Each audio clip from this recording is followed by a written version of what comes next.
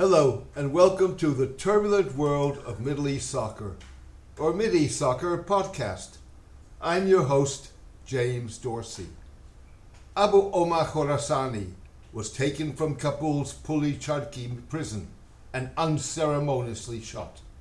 The first and only person to have been executed since the Taliban gained full control of Afghanistan on Sunday. Mr. Khorasani was the head of the Islamic State in South Asia until he was arrested by government forces last year. The precise circumstances of his execution are not known. His killing was, however, at least in part, designed to send a message to the international community, and particularly Afghanistan's neighbors, including China and Iran, as well as Russia, Central Asia's security overlord. The message was that the Taliban were cracking down on foreign jihadists and militants in Afghanistan. Mr. Khorasani was an easy symbol.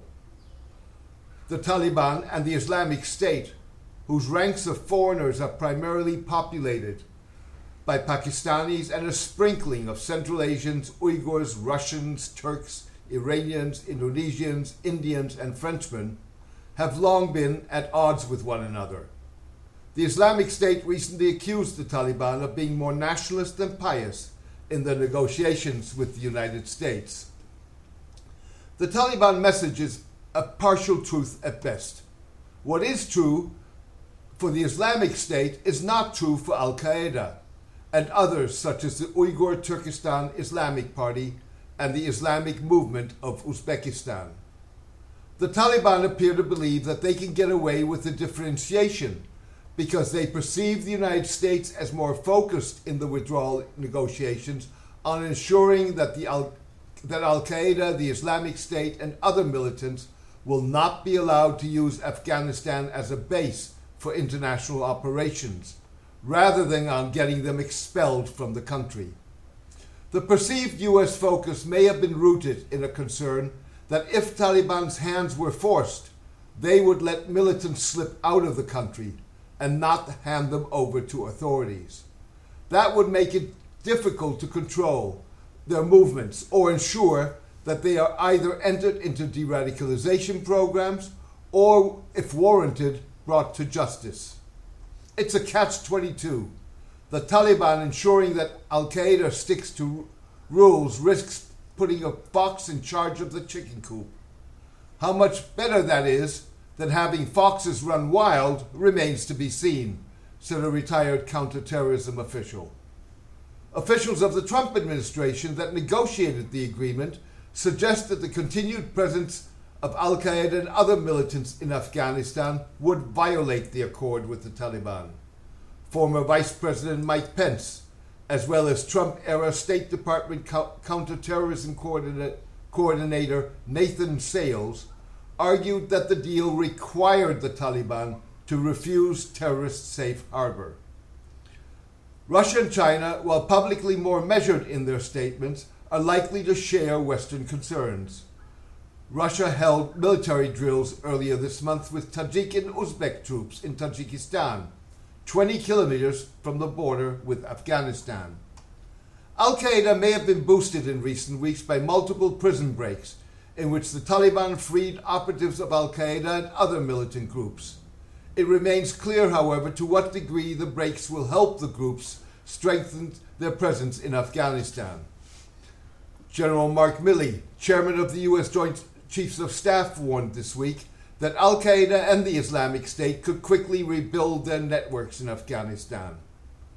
Without information on who exactly escaped, it is difficult to determine whether historically significant figures remain within Al-Qaeda's AFPAC network, or if it's mainly composed of newer figures these days, whether local or regional foreign fighters, cautioned political violence scholar Aaron Zelin. Also unclear is whether Al-Qaeda operatives in Iran will be allowed to relocate to Afghanistan.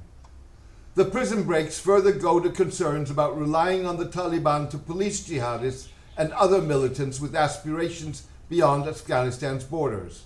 The balance of power between Taliban leaders, who in recent days have been eager to put a more moderate accommodating foot forward with security guarantees for their opponents, minorities, and women, and the group's far-flung rank and file has yet to be determined.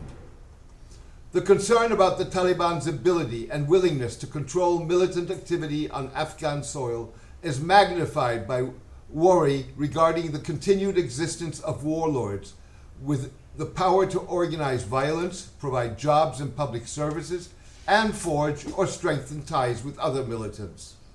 Warlords will play an active role in the future of Afghanistan. They will remain businessmen and political leaders connected to global economic processes and networks. They will develop the military power that they need to control territory and wage war. They will finally continue to fight for more autonomy and in some cases might even manage to partially form their old regional polities once again, said Roman Malajak, author of a book on Afghan warlords. Afghanistan's availability as a sanctuary for terrorists is, to say the least, related to its status as a warlord-ridden wasteland, said journalist and author Graham Wood. The Taliban's refusal to expel militants not only complicates the group's efforts to garner legitimacy in the international community, and particularly its neighbors, even if Al-Qaeda has been significantly weakened since 9/11, and is less focused on attacking the United States and more on the Muslim world. It also strengthens those who fear that Afghanistan will again emerge as a launching pad for transnational political violence. We are going to go back to a pre-9/11 state and a breeding ground for terrorism, warned Michael McCaul, the ranking Republican member of the U.S. House Foreign Affairs Committee. The Taliban will not restrict terrorist groups. Just ask them to operate low-key, added Douglas London, a former head of CIA counterterrorism operations for South and Southwest Asia. The Taliban proved already 20 years ago that they valued loyalty when they rejected U.S. and Saudi pressure to hand over Osama bin Laden, no matter the cost. The Taliban have since come to appreciate al-Qaeda's fighting skills and contributions to the Afghan militants' cause. Taliban fighters this week, in a violation of their pledge to inclusiveness, demonstrated their ideological anti-Shiite affinity with al-Qaeda by blowing up a statue of Abdul Ali Mazari, a Shiite Hazara militia leader killed by the Taliban when they first took power in 1996. Thank you for joining me today. I hope you enjoyed the podcast. A written version of this podcast is on my blog, The Turbulent World of Middle East Soccer, at mideastsoccer.blogspot.com. Please join me for my next podcast in the coming days. All the best and take care.